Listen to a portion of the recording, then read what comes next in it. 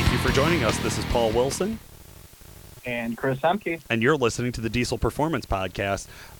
Guys, we got a lot of cool stuff to talk about today. I'm really excited to dive into the content.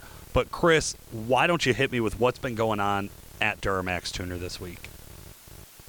Well, I mean, we've beaten the dead horse, kind of letting all the listeners in on, where we're at with the L5P stuff. And now it's given us some time to kind of circle back and invest a little bit more time into the Cummins side of things. So there's a 6.7 turbo that's going to be on the horizons here shortly. We've been using my 15 as kind of a test truck for that. So we just put an updated tune file in it here a couple days back and getting a couple miles on it. And it's just crazy. You have a truck that's tuned for so long, and then you do a simple little upgrade to the vehicle and you get an updated tune. And that can completely change the overall dynamic of what you experience that truck to drive like prior. So it was, I don't know. It's one of those things where upgrades, even for myself, get exciting from time to time. And, we're excited to get that turbocharger rolling out. So, I would say what's new at the shop is that turbo going to be being released here shortly.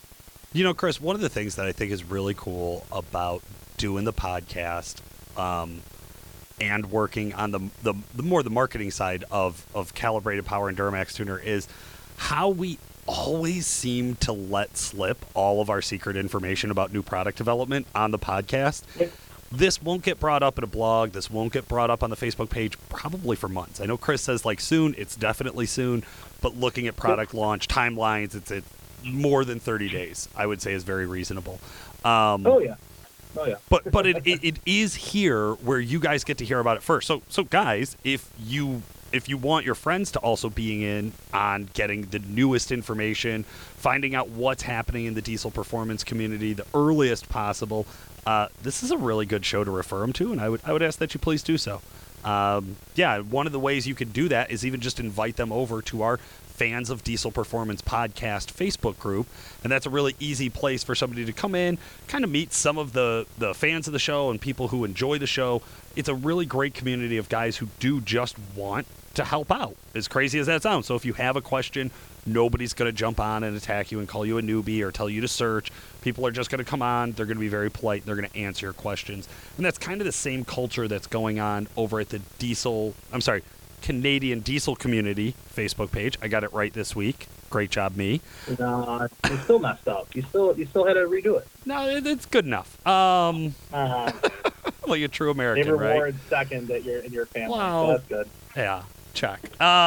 So anyways, we're really excited. Those are two great places. Hey, if you're north of the border, check out Canadian Diesel Community. If you're anywhere in the world, please jump on Fans of Diesel Performance Podcast. Chris, I watch every week. We get a weird amount of international downloads. Hey, fans out in Australia, New Zealand, we love you guys. Fans up in Canada, we love you guys. But I see some crazy countries. Now, this might just be VPNs and things of that nature, just bouncing addresses around. But guys, if you are from any country you might not expect, we might not expect you to be from, please shoot me a message or jump on Fans of Diesel Performance Podcast.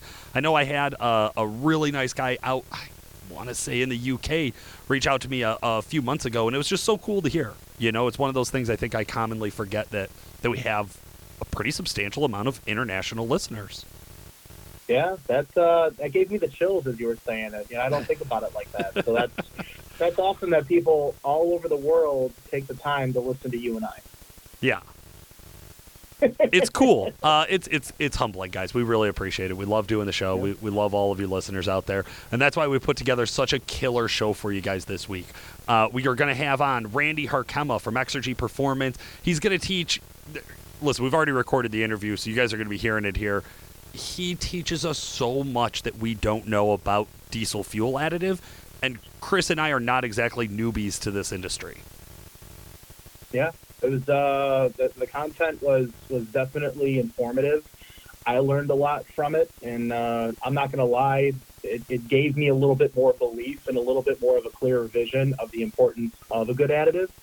So we'll dive into that when we get to that part of the show with the interview. But it's a really, really good one, guys.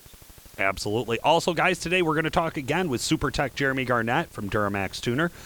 He is going to be talking about a VVT turbo diagnostic and removal and replacement. So he got into a really, really good job on an LLY that I think demonstrates a lot of the common frustrations you will have with your LLY VVT turbocharger at home. So I think this is going to be a really fun one. And then, hey, guys, at the very bottom of the show, if you haven't noticed yet, we're starting to add our Knowledge Base articles. That's Knowledge Base is from DuramaxTuner.com. It's a great place that just has instructions, how-tos, resources, videos, whatever you need to help you install your tunes, install your turbo, get things right, check error codes, all sorts of cool stuff like that. So today, I'm actually going to be bringing you the top 3 EFI Live error codes and then some potential solutions for those. So I'm really excited for today's show. But Chris, let's not let it go too far before we hear a word from our awesome sponsors. Specialty Tool of the Week. The XDP Whiff Wrench XD128 is a must-have for any GM Duramax owner. It makes removing and replacing your factory water and fuel sensor a breeze. The XDP Whiff Wrench is specifically designed for the 12-sided plastic water and fuel sensor that is easily damaged by other tools like pliers and vice grips. As an added bonus, the opposite side of the wrench is slotted to remove the plastic air bleeder screw with ease, preventing possibly rounding off the screw head. It is precision-machined 12-sided wrench that perfectly fits your water and fuel sensor. It's made out of high-quality T6061 aluminum. It's black anodized finished with an engraved XDP logo and the bleeder screwdriver on the opposite end. And of course, my favorite part, it's all made in the USA. You guys know today's other sponsor is Exergy Performance, and today we're talking about their Winter Blend Fuel Additive. Now this is SKU numbers E09 00014 and also 00016. It depends on what size bottle you want. This supports all diesel vehicles, so if you're listening to the show, you presumably will want to perk up here and go grab yourself some of this stuff. Chris and I are right now underway on doing some testing with it ourselves. Exergy Performance Diesel Additive Winter Blend provides the ultimate in protection and longevity for the diesel injectors and fuel pumps by increasing the fuel's lubricity to exceed the recommendations of the Engine's Manufacturers Association and provides exceptional protection against corrosion. The Winter Blend chemically alters diesel fuel to ensure engines remain operable in freezing climates by reducing paraffin wax precipitation. Cold starts, fuel economy, and power are also improved by increasing the diesel fuel's cetane by up to 5 points and cleaning internal components. Also, we always want to give our shout out to another one of our sponsors is WC Fab. That's Worley Custom Fabrication. Today we're talking about their 2017 to 2019 L5P Duramax 4-inch intake kit with airbox. This is WCF 100344. The WC Fab 2017 to 2019 GM L5P 6.6-liter Duramax 4-inch intake kit and airbox is the high-flow, fabricated aluminum intake pipe and airbox enclosure with dry filter assembly that replaces the restrictive plastic factory parts on your diesel. This will improve your overall engine performance. This all-new design significantly increases airflow to your turbo, producing improved horsepower and torque, quicker throttle response, and cooler intake temperatures by drawing cold air through the ram air duct and inner fender. Their all-aluminum construction features a large diameter 4-inch piping with smooth aerodynamic bends to improve intake air velocity, volume, and provide more aggressive engine and turbo sound during acceleration. High-quality hardware, silicone boot, seals, and stainless steel T-bolt clamps enclosures are optimum for durability with ease of installation. The removable airbox lid allows for easy visual inspection and maintenance of your WC Fab filter with included hydrophobic pre-filter cover. This will help keep your MAF sensor, turbo, and engine airways contaminant-free. The critical ram air duct seal has been moved to the bottom of the hood for a clean engine compartment appearance. Full assembly finished in your choice of WC Fab's signature custom powder coat colors for a look that's unique to your truck. This installs easily with basic hand tools, does not require any additional tuning, and is completely bolt-on, and it'll fit with no other required modifications. It is not compatible with the WC Fab intake resonator pipe. All right, man. Again, huge shout out to XDP for joining us as an official sponsor of Diesel Performance Podcast, Exergy Performance, and WC Fab, along with Duramax Tuner and Calibrated Power. Guys, we love you. These guys make the show possible for all of you listeners to hear it. So if you enjoy the show, please reach out to them on Facebook. Let them know that you heard us talking about them, and maybe they will continue to be a sponsor. That'd be great. There you go. Chris, today's interview is one of those that I think we did more prep for than normal. And I say that because it started as a 10-page script, and we cut it down to a 1-page outline. And I can't say enough about how we had to dumb down the smartest guy we know to get this information distilled to where I understood it. But I learned so much doing this interview. Yeah, I mean, you think about it. You think about diesel trucks and diesel owners, rather. And then you think about, like, where we're at in the Midwest. Like, diesel additive, especially winter additive, is something that is kind of a second nature. You know, not having diesel fuel gel and running additives to help combat some of that. So it's crazy that, you know, as long as I've ever owned a diesel, knowing about additive, but then realizing what little I actually knew about it. And Randy Harkema over at Exergy Performance, I mean, hands down, one of the top 3, I would say, most intelligent individuals.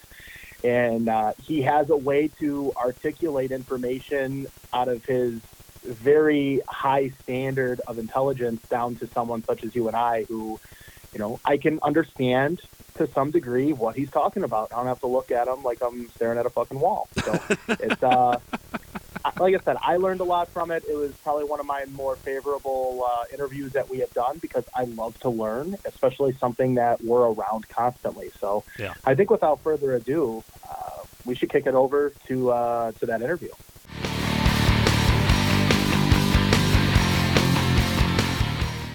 Randy Harkema, how the hell are you? You're not too bad. How about yourself? I'm doing great, man. It's cold. It's cold here. What's the temperature? What's it like by you, Randy? It was just a little bit above 10. I think about 12 degrees this morning as I came to work. All right. Well, yeah, we're not where Randy is, right? Where Exergy is and where we're at. We're not very far away, so I'm sure we have some of the same type of weather, but that's what it was like here. Yeah, so yeah. That it's Midwest struggle bus, man. It's tough right now. That Midwest winter, and that's really what inspired us to have you on today, Randy, is that Midwest weather and dealing with cold weather and all of the things that brings up with our diesels that Chris and I drive. Guys, we know we've been alluding to it for a while. We've done some testing with the Exergy fuel additive, but when this came up, we sat down and we said, like, hey, Chris, how much do you know about fuel additive? Yeah, nothing. And we all know I don't know shit. So true. So we thought we would have the smartest guy we know come on and talk a little bit about fuel additive.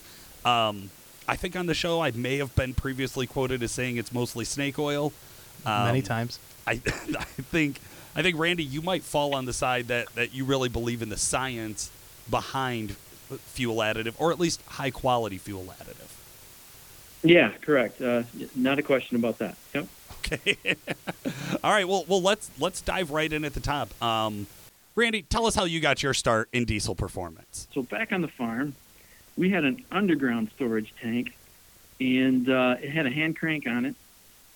And in order to fill all the equipment, the way my uncles, my grandpa, and everybody ran things, they'd park tractors around that pump, and it was the little kids, so mine as I was growing up, job then to fill them up, crank all that fuel up out of the tank into the tractors.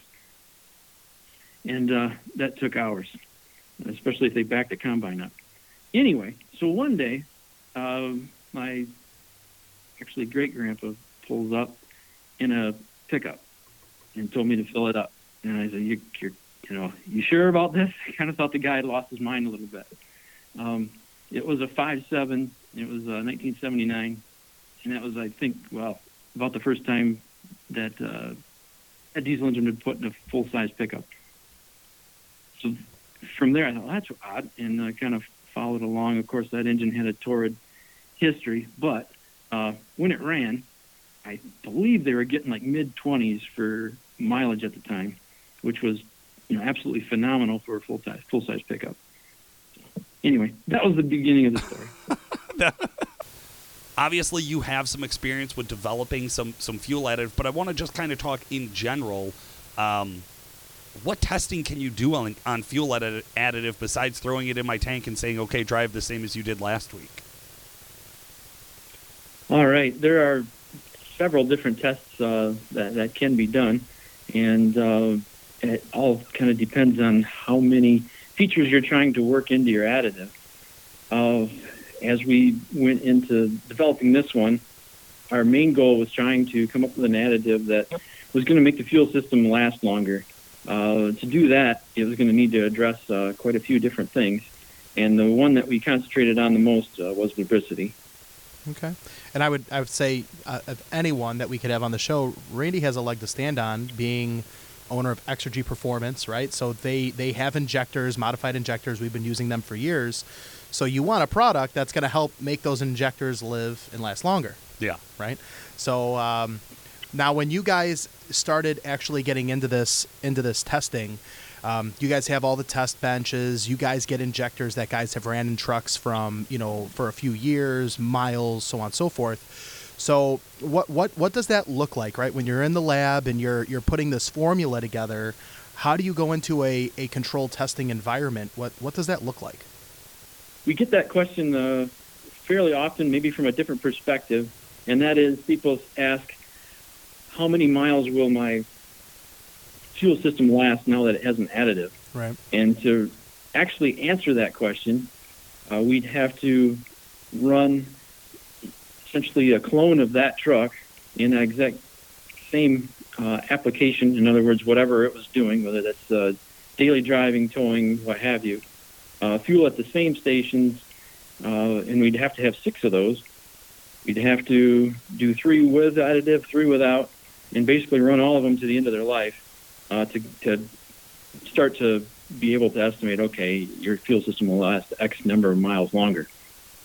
Wait a minute. Can I just recap that? Can I just recap that test? All you need is just 6 identical trucks, and then to randomly select 3 of them and not let the drivers know, and always use additive on every single fill-up for the entire life of the truck. So, I don't know, 250 to 500,000 miles. And then 2 trucks just have to go do the exact same job every single day. So every single mile, 2 of them go at a time. So it just sounds like we need 3 sets of best friends. I don't get it. What's the problem? I'm just joking, of course. That is what randomized testing looks like. Like if people want that real world application, like you said, it's just not practical. There's no way that that anybody would be able to put that together. What can you do to kind of help you know that, hey, like this is an additive that is going to help with longevity, even if it's not that perfect, here's how many more miles additive will help with. Like, how do you know your additive is going to help with longevity at all? Correct. So to try to measure lubricity, there's been standardized tests that have been developed. The idea is then anyone can have somewhat of an apples-to-apples comparison between additives and from today to 5 years from now, and have something that they can compare against. So it's a controlled test. It's done in a lab. You ideally need to run, if you're going to do a comparison, you need to start with the same base stock for that whole comparison, and then the apples to apples is only valid for that run, that amount of fuel that you bought for that base stock. Change the base stock, the whole relative comparison is going to change again. So it's not easy, but that's about as close as we can get at the moment. Okay. So there's definitely no secret that the quality of fuel over the years has definitely dropped. Okay, with the additives and things that the oil companies do add into the fuel. what would you say to someone that questions? Well, I can just run ATF or two-stroke oil to add lubricity to the existing fuel compared to additive that you would buy off the shelf. All right, we've tested both of those actually, and in regard to lubricity, because they're both oil-based. So the idea there is that by adding them, you're going to add some lubricity. It turns out that two-stroke, and the rough ratio that we chose was about a quart to an average tank. It came out to be about 1 to 200 parts, I believe. And what we found is that two-stroke, you got a little bit of an increase in lubricity, not much. ATF actually did a respectable job, I'll say, in that it made a significant improvement in the lubricity of the fuel. However, a quality additive was significantly less, or had significantly better, I'll say, scores than that. So, long story short, you could put those in, and especially with ATF, you probably will make an improvement in lubricity, but then that's all you're doing. You're not treating the other aspects of some of the deficiencies that are in diesel fuel that's ready for sale. Okay. I love the first guy who put transmission fluid in his tank. Probably was an LB7 owner, had white smoke out the tailpipe. I mean, it was you. It was a 98.5 Cummins, 100% with an S300. That's like, I want to get 30 miles to the gallon. I've never ever done that, but it's definitely the LB7 guy. It's definitely the LB7 guy. What?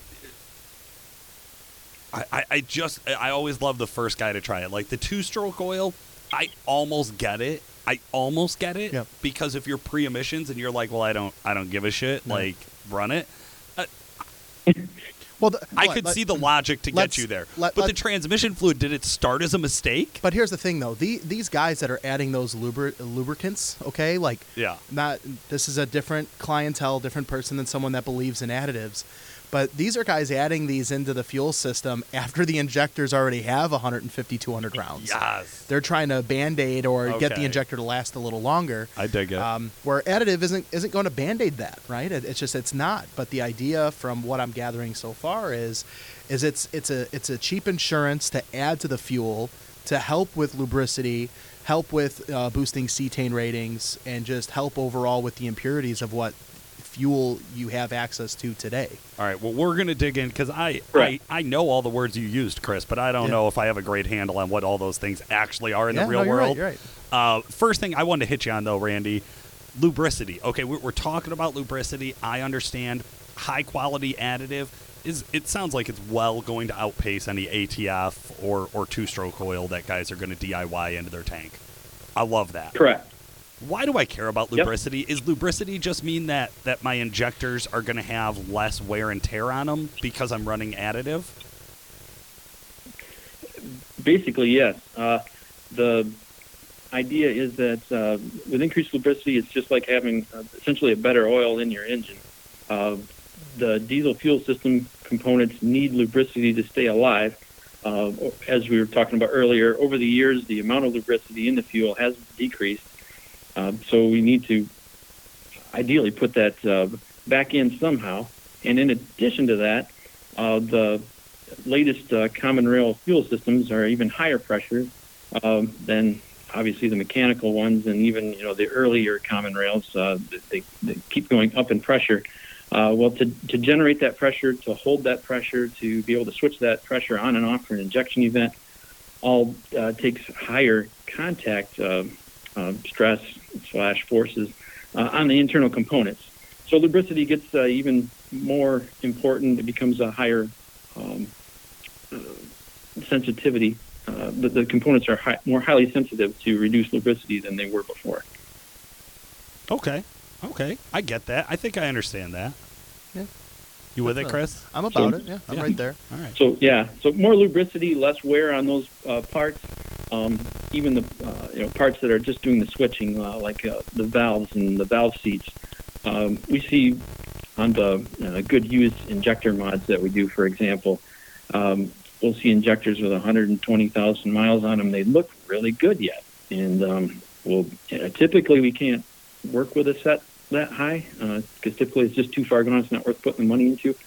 But every now and then one will come along where a guy really wants to give us to give it a try. So we do the baseline testing. Sure enough, they test really good, and we'll call them back and say, hey, you won the lottery today. And and he'll say, yeah, I've been using such and such since I bought the truck. And oh, okay, all right. We can see that. It makes sense. The deposits are down, the wear and tear is down. Seem to go together. I kind of like that approach of saying, like, hey, we've been around injectors, injector repairs, injector rebuilds for the history of the company.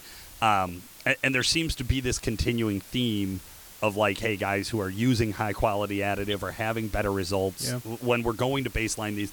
And then you said, okay, well, let's take a scientific approach to figuring out what's a really great additive.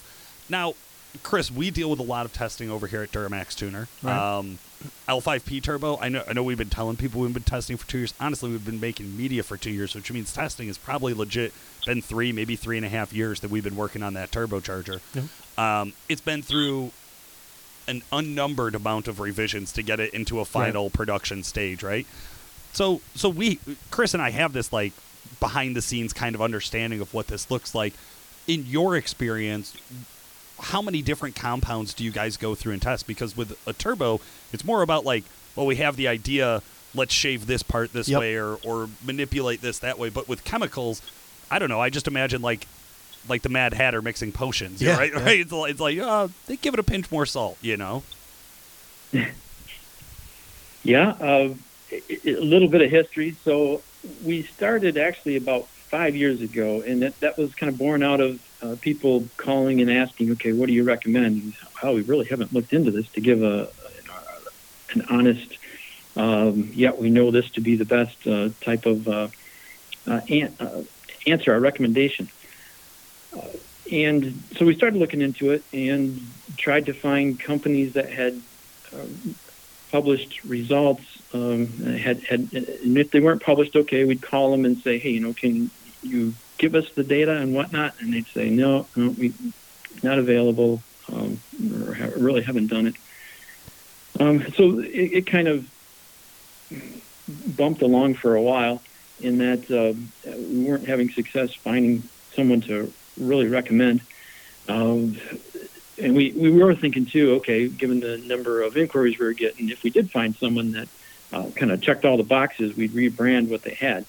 But after about 2 years of that, we kind of gave up and said, okay, we're going to do our own. So it started about 3 years ago in earnest. We're mechanical engineers here. We do work with fuel systems every day, but we're not chemists. Of course, we've had enough chemistry to be able to communicate with chemists, but that's not our mainstay. So we did partner up with a chemist and also a tribologist. That's somebody that studies the effects of lubrication and friction and the relative wear of surfaces. And started with components, I'll say chemical components that were available to use. And as we ran off different tests and tried to compare ourselves against other additives, we couldn't get it to where, okay, we had something that addressed all these areas and still had the best lubricity available. And what we wound up having to do after quite a few iterations, because, okay, you try one, that didn't quite work. Well, maybe if we change up the mixture rate, we put more of the component that added the lubricity in it, maybe we'll get there with that. And that wouldn't work. And okay, maybe we did hit our target, but the cost got too high. So then we have to back up again. Anyway, through all of this, we wound up having to find chemicals to work with that weren't available on the for blending, at least when we started. We kind of there were new releases as the process went along. So long story short, what we came up with in the end is unique to the Exergy additive. It's not a rebrand. Contains something that wasn't available 3 years ago. So it's a modern, updated product. It's not a rehash of what's been out there before. Is it We tiger think blood? that's one of the reasons why. You have to tell us if Why- it's tiger's blood. No Charlie Sheen. No. No Charlie Sheen fans. No. So how many versions would you say before you were able to put a ship it send it formula together? How many formulas do you think you guys went through? You know what? I didn't keep track after. Okay. we thought it was going to be really easy, to be honest. And after like the first 8 months, okay, this isn't going to be easy. But I kind of kept at it, and you get to a point where, okay, it's just kind of frustrating, and you try not to think about how many you've tried.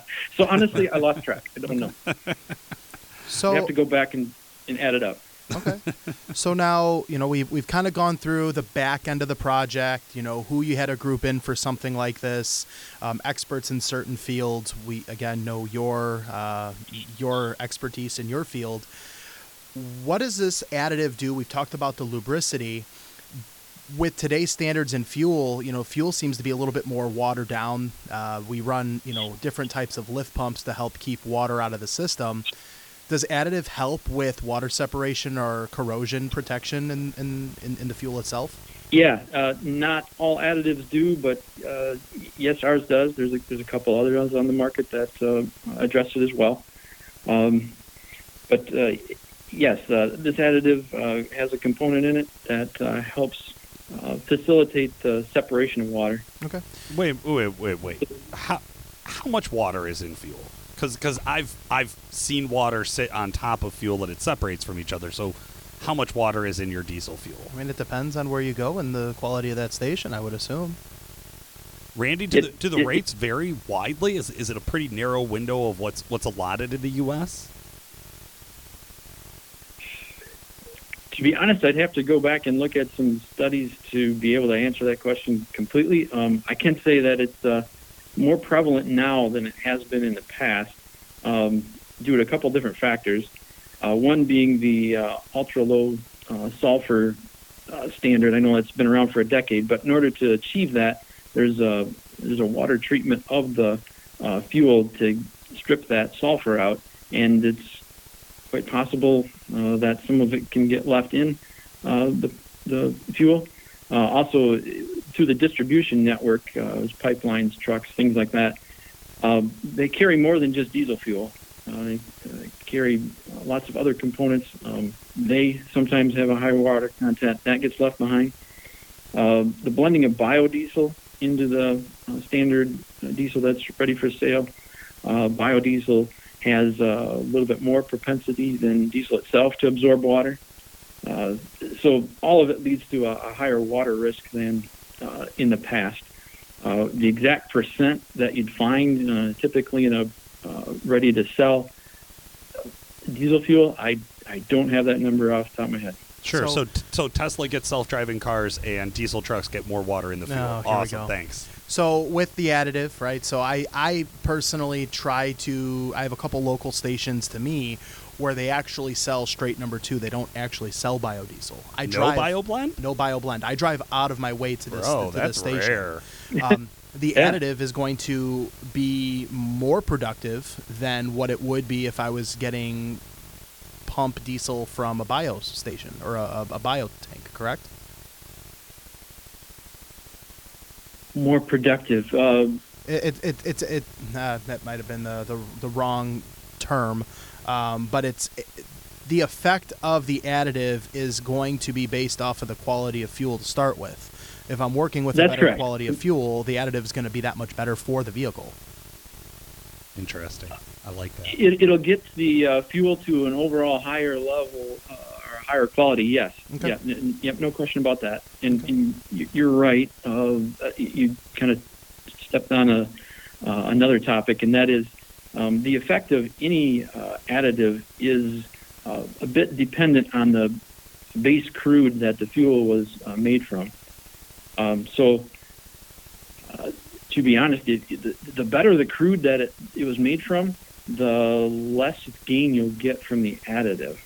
In other words, there just isn't that much space left.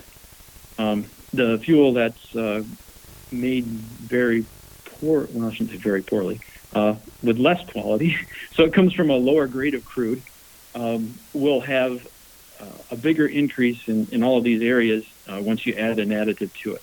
I get that. Okay. Okay, so there's a ceiling.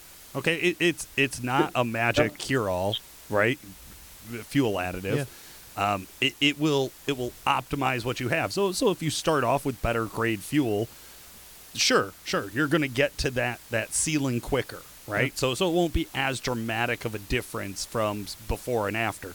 But if you start off That's and you're correct. running crap fuel, like I probably am, then Cheap's never to good, get Paul. to that. Yep. Never mind. We're gonna pass on that Correct. joke, Chris. Yeah. Okay. So I got you. Okay. So the difference of where you started, where your baseline is, and where the ceiling is just a bigger gain. Yeah. I like that. Okay, that makes sense to So me. I gotta, as we're talking about all this, everything that we've been discussing is based off of longevity, lubricity. What am I expecting here? Can we see gains in power? Like, is there anything that we can actually see improve power-wise? You know, Chris, you hit on this earlier. You said cetane, and I'm going to be honest, listeners. I've thrown cetane around as though I know what it is. Yeah. But it's just magic juice that they put into stuff. You think so? I have no idea what cetane is. Well, let's have I Randy fact no check you fucking on this. clue. How about that? Randy, Randy- can you break it down for us? Okay, sure. So cetane is actually the measure. I could get into the test of how it's measured, but it's a measure of how well the fuel spontaneously combusts. Okay. The higher the cetane, the easier the fuel spontaneously combusts. And by spontaneous, I guess what I'm saying there is, in the case of a diesel, when the temperatures inside the combustion chamber rise because of the compression, a higher cetane will light off quicker than the lower cetane. So kind of like octane and gasoline, essentially. Same effect. Pardon? I'm sorry, did you? Like it'd be like comparing like different fuel octanes, like in gasoline. You know, 89 versus 91, some degree. At least that's how it's registering in my head. Okay, you're on the right track, but you got to flip it around. Okay. In that octane, the higher the octane, actually, the less likely it is to spontaneously combust. Okay. Stability. Stability. right? Okay. Yeah. Okay. Combustion Makes sense. stability. Yep. Makes sense. Yeah. In a gasoline engine, you want the combustion event to begin with your spark plug and not with spontaneous combustion. So as compression ratios go up, as boost levels go up, you need higher octane to keep that from happening. Okay. 10-4. I'm Yep. on the same page. God, you sound foolish, Chris. It was a good question. It was legit a good question. didn't 'cause know. I had no idea. Yeah. Yeah. Fool. Okay. So in a controlled test, you know, where I'm going to imagine here that additive is going to help aid higher cetane levels, that will equivalate into potentially more power. Potentially, yes. That being said, do you usually see a power gain with it? I can't say that we've done a test on a dyno where you could see. I mean, in theory, yes, but I think the amount is so small that you probably aren't going to be able to measure it. Is Okay. what I'm trying to say. Will it help cold starts? Yes. Will it help the engine run smoother? When it's cold? Yes. Will it help the fuel burn more completely? Yes. To say, yeah, you're going to get a measurable, whether that's on a dyno or with the other dyno that everyone's equipped with, I don't think you're going to see it. No. Okay. Okay, that's interesting to me because you're describing a more efficient fuel burn by increasing your cetane rating. But yeah, okay, I get it. You're not actually increasing fuel quantity or air quantity, Right. so you're probably not going to come out in more horsepower. You're gaining overall It's efficiency. efficiency of the fuel burning in the cylinder. I like that. So what does it do for like emissions then? I mean, let's talk about like a DPF Yeah, well, equipped truck. that's a good question, Chris, because and we'll get a little bit more into our personal results, but your Volkswagen no emissions EGR, but like Right. no DPF, and my BMW DPF EGR DEF the works. Yeah, I have it in my think truck we as we well, both too. yeah, and we'll give you guys a little taste Yeah. of this. Both had really good luck with cold starts. Yeah. In fact, such good luck that I was thinking if I triple my fuel additive dose, I probably won't even need glow plugs. Wow. Okay. Right, Randy? You sound like a fool, well, Paul. perhaps every engine's going to be a little different, but yeah, it should improve the ease of cold start. Yes. Yeah, and listeners, I'm just joking. Please don't put in triple the amount of additive because you need glow plugs. They heard you say it, Paul. Please don't do that. I was just joking. Okay, no, but I like that. I get that. Randy, let's be real though. When guys are talking to me about fuel additive, it's because they want to talk about MPGs. Can we just can we shoot this big old pink elephant in the room? 30 miles per gallon. Minimum. Yeah, no, not quite. When it comes to mileage, to be completely, again, honest and transparent, as we went through this, that wasn't something we were focused on. And as we got to the end, and towards the end, I should say, and we started doing in-vehicle testing, it's like, okay, I hope we get something. Hope we don't go backwards or anything like that. We shouldn't, in theory. What we've got in the, I'll say, limited testing that we've done, I mean, we've done a handful. Some of them have been for pretty long periods, like 6,200 rather, and 6,500 miles, with and without. That's probably the longest one we've done so far, and we've got more in process. And there's several smaller ones that we've done as well. But and these so far have all been with emission-equipped trucks. We've got some without now in process. Don't have that data back yet, but with emission-equipped trucks, so they're running traps. We've seen over 10%. I mean, some as high as 11.5, and so indications are good that the mileage improvement is real. Wouldn't put a name to a number yet, but preliminary indications are that it's maybe in the neighborhood of 10%. Well, I mean that's significant. That's what I'm seeing. Yeah, 100%. So I was joking about how I've never measured fuel mileage. Yeah. I think since I started working here, I've always lived so close to the shop that it didn't make sense to care. But now I pay a little bit of attention. I'm like a 30-minute ride back and forth, and it's all like 2 lanes. There's only probably a half-mile stretch that the speed limit's even 55, so I usually don't do more than 70, 75 miles an hour on the way to work. I'm just, everybody who knows me knows I actually drive like a grandma. I probably max out at like 45. But anyways, what I have noticed is I was sitting around like 18.5 to 19.6 are kind of my averages of where I was sitting on all stock. Done nothing to it. And then, with the additive, I was up to like 19.6 to like 20.22, or I'm sorry, 20.2-ish.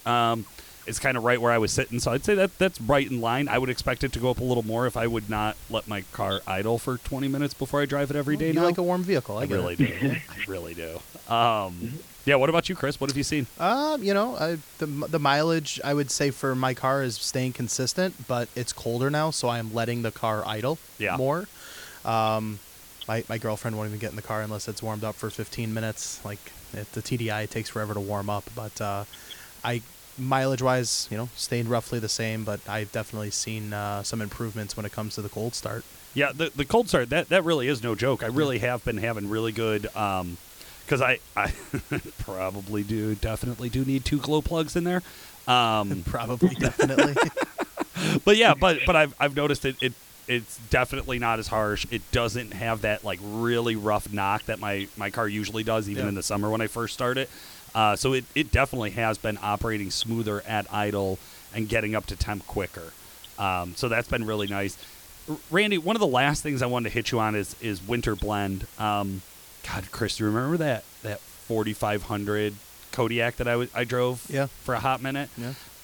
The tank on that is directly under the bed and completely exposed. So I had parked the truck outside back then. I still do. He left an eighth of a tank. In it. Still does. 100% true. My car literally is on an eighth of a tank this moment in the parking lot. It was 0 degrees last night. Yeah, check. check. Well, I wanted to finish the testing. I didn't want to fill up before I came in. This is Dude. the end of that tank that I ran. You're lucky that the thing fuel. It started. took me 2 weeks to go through a tank of fuel. That's but impressive. Yeah. But anyways, that tank is the only tank I ever had gel up because it sat outside through a polar vortex. I left an eighth of a tank and it got to -20 with the wind chill. Woke up, truck would go a mile down the road, chug out, stop, starve itself for fuel. I ran probably way too much diesel 911, which we all know. Shout out to the fact that we've all tried it and had varied results. I tried a bunch of different stuff that I found at the gas station, right? So, like, does fuel additive prevent gelling if you have a high-quality additive? And then the second part of my question is, how the hell do I know what's a high-quality additive? All right. Yes, an additive that's formulated for gelling should help. The way that our winter blend is done, you should have freeze. So there's two things that can happen. One is water in the tank can freeze. Once that freezes, probably about the only way to turn that around is to warm the truck back up. The other thing is that the fuel, the wax in the fuel, the paraffins will start to clump together the colder they get. And standard diesel fuel, if it's not treated, by treated I mean from the refinery, the distributors in the wintertime are required to treat it for cold weather. And there's really no standard for that. So it can kind of vary from station to station, and it's going to vary from latitude as well. So from north to south, the distributors are going to treat it different because they're basically just looking for it not to gel up in their general area. So that's another thing. But the waxes will essentially start to clump together. To make a bit of an analogy, the wax compounds themselves are formed they have a physical shape that's something like a bunch of them are like Velcro, and when it gets cold enough, they start clumping together. And so what the additive does is it essentially fills in those fills in the Velcro so that they can't clump together, and it'll lower the point at which the gelling will start once the additive is in there and working. So if you blend it right and with a typical base crude, we're down to about 65 low in terms of when that process will start. So that should get you through just about anything, at least in the lower 48 here. That's such a cool analogy. Yeah. I actually get that. Okay, so it's like, I think we've all looked at gelling and kind of understand that, like, your fuel ends up building up like wax, and that's what gelling is, right? Like, we just call it gel, but it's really paraffin wax that's already in there.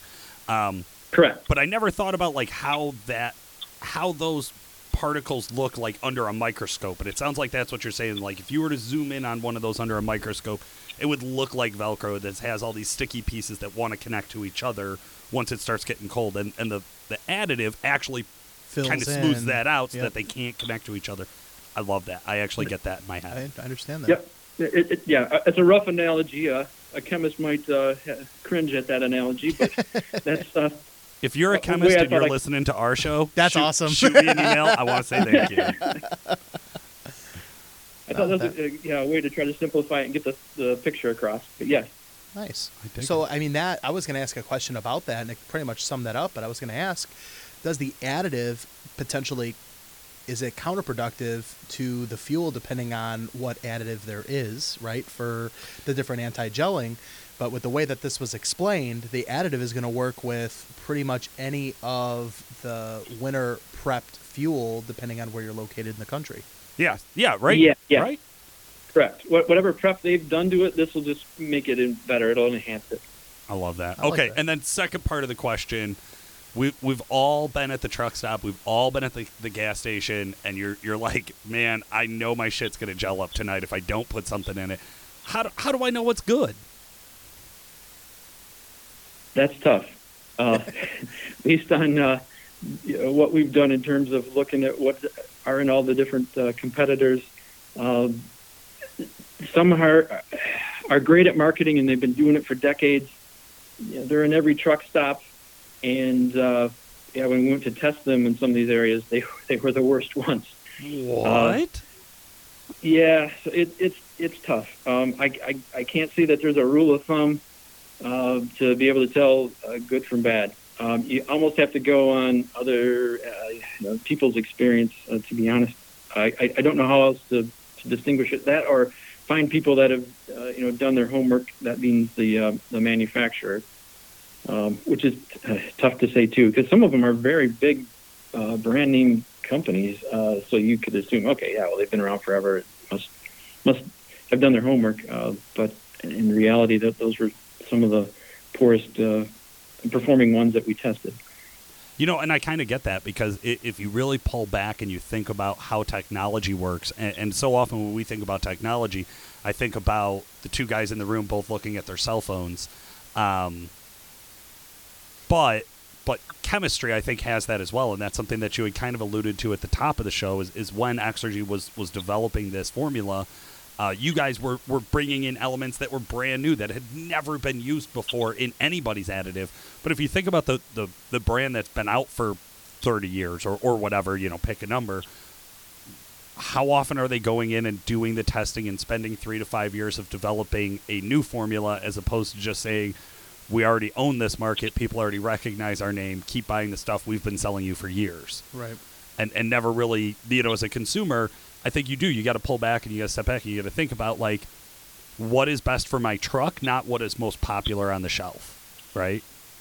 Yeah. So for starters, just so we're on the same page, I'm going through the show notes from this because my eyes nobody looking at nobody at home would have known if I was telling the truth or not if you would have just got up and told me, what are you talking about? You're crazy, Paul. Like, you totally could have played that off. You are, but so I'm looking at that. Thanks. Randy, I definitely appreciate you coming on the show today. I'm sure there's something that I should have asked that we haven't. Were there any other topics or pointers that you want to kind of cover at this time? Just a couple. One, the winter formula is the same formula as our summer blend. It just has additives that address things needed in cold weather.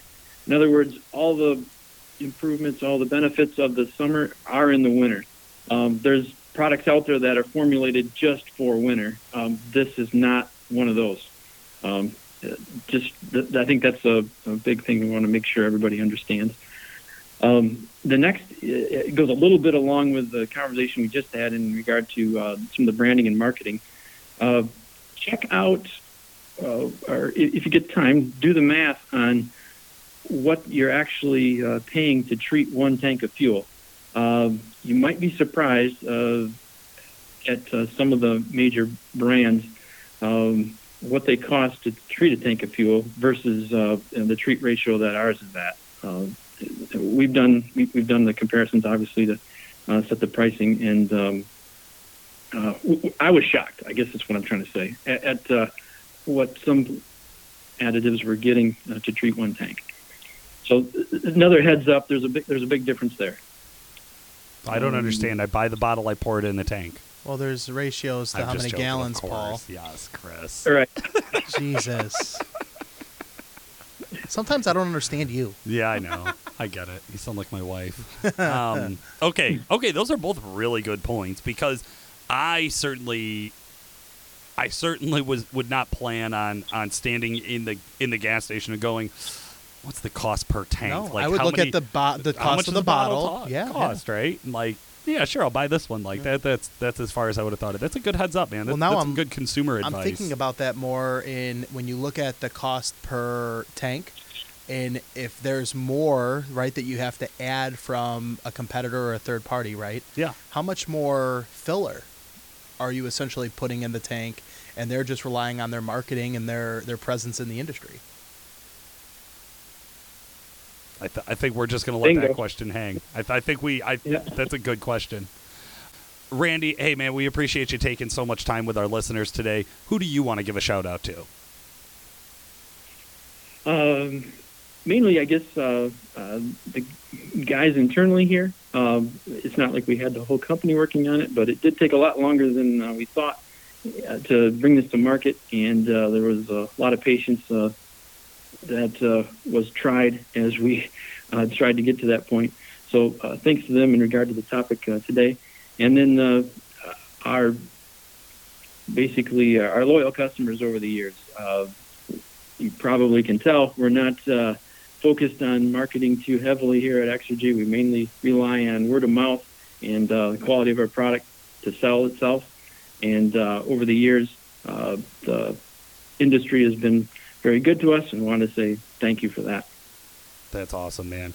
Randy, I want to say thank you again for taking your time out and talking with our listeners and educating Chris and I a little bit on this fuel additive topic. I think we're really excited. Chris, we already mentioned we've been running the additive now. I think I'm all the way through a tank of fuel. I think you're about halfway, three-quarters. Yeah, halfway through. We're going to keep running it, man. Like that's what I can tell our listeners, guys, is I've tried it. The results are there. I think it's a no-brainer. So if you're looking for it, they can actually, Chris, they can follow up with you if you want to get your hands on some Exergy additive. Been starting to move through some cases and some bigger bottles and stuff. So, listeners, if you have any questions, send me an email, cmk@duramaxtuner.com, or call over at the shop, 815-568-7920, extension 2121. Awesome. And Randy, if they want to find out more about you or follow along with Exergy Performance, how can our listeners get a hold of you? At this time, it's probably best to call direct with any questions you have. We're going to try to improve our social media presence, also what we have out on the web. At the moment, though, if you have specific questions, best to call our performance line. It's 616-551-4330. Excellent.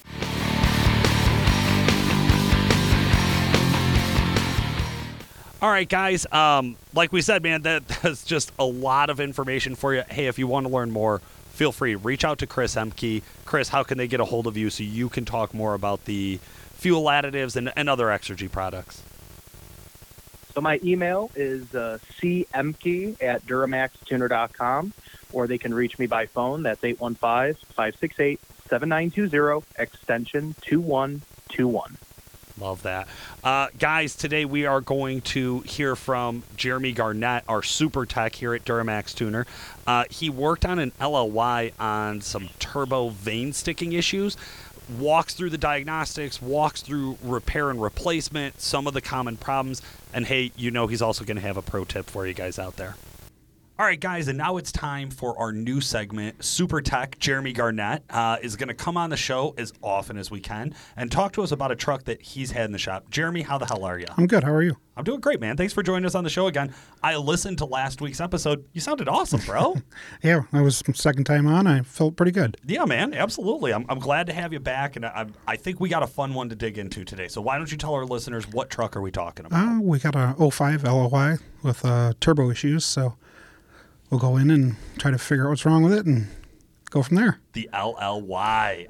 Guys, you've heard me say some different things about the LLY over the years. They have some factory flaws, right? Like right from the OEM. This age in their life, 15, 16 years old, most of them have some of those basic flaws fixed. The intake horn, the fuel pressure relief valve, the 5-speed transmission, the 2.7 injector harness. All these are common things, but this truck you had mentioned has some miles on it. Yeah, that had all the good stuff on it. So somebody's already gone through. They've done some upgrades to it. I noticed it also had some WC fab piping in there. Yep. Had hot and cold pipes done to it, intake done to it. So yeah, hell yeah. All right, good job getting those WC fab parts on your truck. What was the customer's complaint when he brought the truck in? What were you trying to figure out? Well, the truck came in, had engine codes, and the vanes weren't moving in the turbocharger. So try to figure out why the vanes weren't moving and what tools we used to actually figure that out, and if it was a bad part or bad charger, things like that. Those VVTs, man, that can be a real rat's nest of problems because you initially, I know from like on the phone diagnostics, I'd tell somebody, well, you want to test your solenoid. But where do you, somebody who actually knows what you're doing, where do you start with this? I actually started with the solenoid. So that's the first thing I did is I started with the solenoid. What we do here, since we have so many, I just took the solenoid off, put a new solenoid on, still didn't work. Then what I did is I'm like, okay, let me test the wiring to make sure that it actually has proper voltage. So Right. check the voltage on it, and everything checked out fine. Still stuck at 70%. The veins aren't moving. So okay, let me try a different vein position sensor, see if that's wrong. Okay, Yeah. or the sensor is just not reading properly. That happens too. Yep. It's not as common as the solenoid, but it's totally possible. Yep. So I'm like, okay, well, vein position sensor worked properly too. So I was like, okay, well, we have two problems: not enough oil pressure, or the veins are stuck inside the charger. So we start pulling the charger apart on the truck as much as we can, and then see if we can get the veins to move. And it was still stuck. So at that point, now it's time to remove the charger. Time to come all the way out, Yep. baby. All right. So that's a tough one because if I'm driving my truck normally on the road, and maybe I'm not really in tune to the sound of the turbo and the sound of veins changing, and that's not something that I'm necessarily expecting or looking for, that could be an easy one to overlook. What kind of drivability symptoms would somebody get with stuck veins? Oh, that thing's just going to lag and not want to move, and not try to get out of in fifth gear. Just going to feel like a piece of dog crap. It's so true. You do because what you're doing is the veins move the air on the back side of the turbo, so the turbine side, around the wheel and change the aspect ratio of the distance between that wheel and essentially the exhaust housing, which is all going to impact your spool up. So Right. if the veins aren't moving, if they're stuck at 70% or whatever, at 4%, you're wildly limiting the operating range of that turbo, Right. which is the whole advantage of a variable vane turbo is it Right. has a wider operating range. Yeah, you'll have really good down low or really good high up high. So That's it. It's one or the other. Yeah. Okay. So you start to dig into this. You do some of the basic tests. Now I know from history, every truck that comes in gets a boost test. Yep. When do you boost test this truck? I boosted the truck before. Let's just make sure that's not the problem or cause the problem. Yeah. Let's make sure it didn't overspin the turbo and make sure that the veins just didn't get stuck because it overspun, or Sure. it got stuck or it got too hot, Yeah. So we boost tested it before, realized there was no boost leaks, and then, now it's time to take it apart. Gotcha. Okay. Topside creeper, or do you lift the truck in the air and pull the trans? Topside creeper on this one. What a pain in the Yeah. ass. Trying to lift a 50-pound charger out of there. Yeah. It's also on pretty much all of the Duramaxes, but especially before the L5P. It's all the way at the back end of the Yeah. block from the top of the engine bay. So just getting the creeper close enough up on the truck, getting your arms stretched all the way over and all the way down and back in there, and then it's a really goofy angle to bring that thing up and out. And you're laying on your belly quite a bit. Yeah, and then back in, same pain in the ass because now you got to line up the bolts, Right. And you have no guides. It's Right. And then you have to torque them properly, too, once it's in. So just trying to get it torqued. And Now, I have seen a lot of turbo swaps go with raising the truck in the air, dropping the trans. you have to do that on an LML. On an LML, they have to. Yep. Why not do it on an LOY? Why choose to do the topside creep? It's just doable. It's Okay. just there's more room between the firewall and the turbo Gotcha. on an LY LBZ compared to an LML. Gotcha. Okay. All right. So you guys got this charger out. You took a look at it. You found charger had an issue. Yep. Period. Right. Yeah. So new charger back in it. Yep. New charger's back in it, but taking the charger out, of course, you run into problems. Bolts break in the manifolds in the back of the charger and stuff like that. So now we're trying to extract bolts or replace manifolds.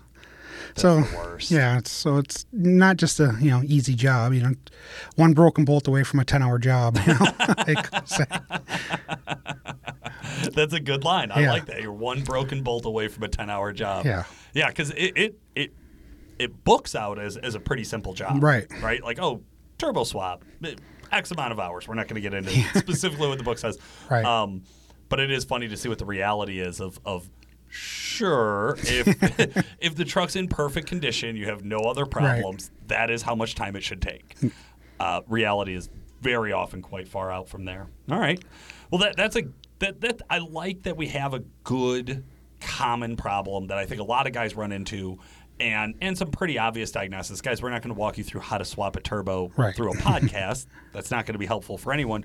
But Jeremy, what would be helpful as a pro tip? If I am me, who doesn't know anything, and I go out to my truck and I tell you, hey, I'm going to go swap out the turbo, what's a good piece of advice you'd give me on my way out the door? Just try to route the wires back the way that they were, especially with aftermarket parts. Guys, they pinch them, they don't route them properly, they get pinched, they get hot, they burn. Just route the wires, even if you have to use zip ties, just zip tie it and make sure everything's secure. So you're saying I shouldn't just have like an extra 3 feet of wire under the hood rubbing around everywhere dragging? Now, just don't run it over top of everything to try to plug it in. Just, take the extra couple of minutes and try to put it the way that it was. Yeah. Yeah, that's hard to beat, man. Every day. We see it every day. Every day. It is funny. It is one of those where I know exactly what you mean, because you'll pop the hood and you just immediately you can hear a tech groan from across the shop. Just, oh, again? You're like, guys, I don't know that this is your problem, but this is a problem for you, for sure. Oh, it creates problems. Yeah, guaranteed. Awesome. Well, Jeremy, I definitely want to say thank you for joining us on the show. I think this is a really fun segment. Guys, we're going to keep doing this. Give me some feedback, man. Hit us up on Fans of Diesel Performance Podcast. You can tag Jeremy Garnett. I believe he's in the group. Mm-hmm. He's nodding in agreement Yes, on the I am. podcast. Yeah. Yes, Yep. Absolutely. All right, man. Tag Jeremy with any questions you have for our Super Tech. All right, guys, we're back. Man, I like Jeremy as an addition to the show. Chris, what do you think? Jeremy's a really good tech. He's definitely well decorated. He's been doing this for a very long time, but he also has an attention to detail. So he's someone that when I have my truck worked on in the shop, I tend to try to request him as a tech to work on mine. I know it's going to be done right. Only if I'm not available. Right. If I'm not available, then you ask for Jeremy. If you're not to work on it. available, it's a different Gotcha. story. Okay. Paul, Okay. I wouldn't trust you to wash my wheels. But it's nice. I get on the phone with guys, and I have a general knowledge of how to do things. I've used tools and wrenched on things a little bit in the past, but by no means am I a mechanic. So it's always nice to hear directly from the techs themselves, to have that clear understanding and that clear vision of what they have going on. And I think Jeremy articulates that very, very well. Yeah, man. Absolutely. Hey, guys, we really appreciate you sticking around, listening to the entire show. Chris and I are going to wrap it up here, and then we're going to kick it over. The end of the show is going to be our top 3 EFI Live error codes. This is a great knowledge base article. Just Google knowledge base and DuramaxTuner.com. You'll come right up to it. Or you can visit the website, DuramaxTuner.com, and go to the top on Learn More, and you can get to the knowledge base there. For today, this has been Paul Wilson. And Chris Hemke. Thanks for listening. Hey, guys, I am going to be reading you a knowledge base article from Duramax Tuner this week, and it's going to be the top 3 EFI Live error codes that we see. EFI Live error codes always start with a $sign, so we're talking about if you have an AutoCal or a V2 and you're going to flash a truck, and it kicks back a $sign error code. So $0194, that's write failure. I'll just tell you right now, this usually means the target file system is full. So if you're programming BBX configuration data, try reformatting the config file system using the drop-down option on the program button. Then you can program the BBX configuration data again. Basically what happens is the BBX is your black box flashing information that the V2 or the AutoCal will need to be able to communicate with those ECMs. Well, in standard operation, we might put gas, diesel, every year of diesel, every EFI Live supported diesel ECM and TCM, and then we may add a bunch of gas ones. So in a regular small file, a tuning file, we're not going to overload the space on the unit. However, some of the newer trucks require bigger files, and that's when we start to run into these issues, most commonly. So again, 0194, it probably just means that the target file system is full. In other words, you have too much already saved on your AutoCal or V2. You can fix that by adjusting your BBX settings. If you need more help with that or anything else with your EFI Live, give us a call here, 815-568-7920. Second most common EFI Live error code that we have found is the $0281. This means no data received or key not in run position. I'll just tell you from 5 years on the phone, 80% of the time, your key's not in the run position. So usually if you get 0281, what it's telling you is that the AutoCal or V2 is not able to communicate with the ECM. I assume you already have it plugged into the OBD2 port because that's how it powered up, but now it's not able to send any messages. So if you don't have the key in the on position, it won't work. And so many times we get calls around this. There are some other potentials that could cause this problem. I've run into it when we have aftermarket electronics like a remote start or something like that wired in through the ignition. I've also had it come up on older trucks just if they had like an aftermarket head unit. So you may want to pop out the aftermarket head unit or any other aftermarket electronics and try to flash again. There are also a handful of fuses under the hood that you can pull if you're looking for more details on that. Again, visit the knowledge base or give us a call over at Duramax Tuner. Number 3 most common EFI Live error code is $0333 security access denied. Hey, if you've gotten this one, it can be frustrating. You could try a couple of different things. First thing I would do is I would kick over to a pass-through flash if you're flashing with an AutoCal. That's referred to as black box flashing. So if you can kick over, you could use your AutoCal in a pass-through. So you bring out a PC laptop with EFI Live software installed on it. You go to a pass-through flash. You could use V8 now to do this. And when you're doing that, you'll have the option to assume lock may be faulty and try alt keys. Then retry your operation. So then just try to flash it like that. A lot of times that'll get you around it. There are some older trucks out there that if they've ever been flashed, something happens and they're just never going to release that security access denied. Other times it'll mean that like a previous tuner has tuned your truck, even if you don't know about it, and they have locked the ECM, and the only way to get that unlocked is to get the original tuner to tune it. Older used trucks run into this as a headache. If you have something newer, it's most likely never going to be an issue. Thank you so much for listening, guys. If you want to learn more, please visit the knowledge base over at DuramaxTuner.com. I know all the words you used, Chris, but I don't know if I have a great handle on what all those things actually are in the real world. Right.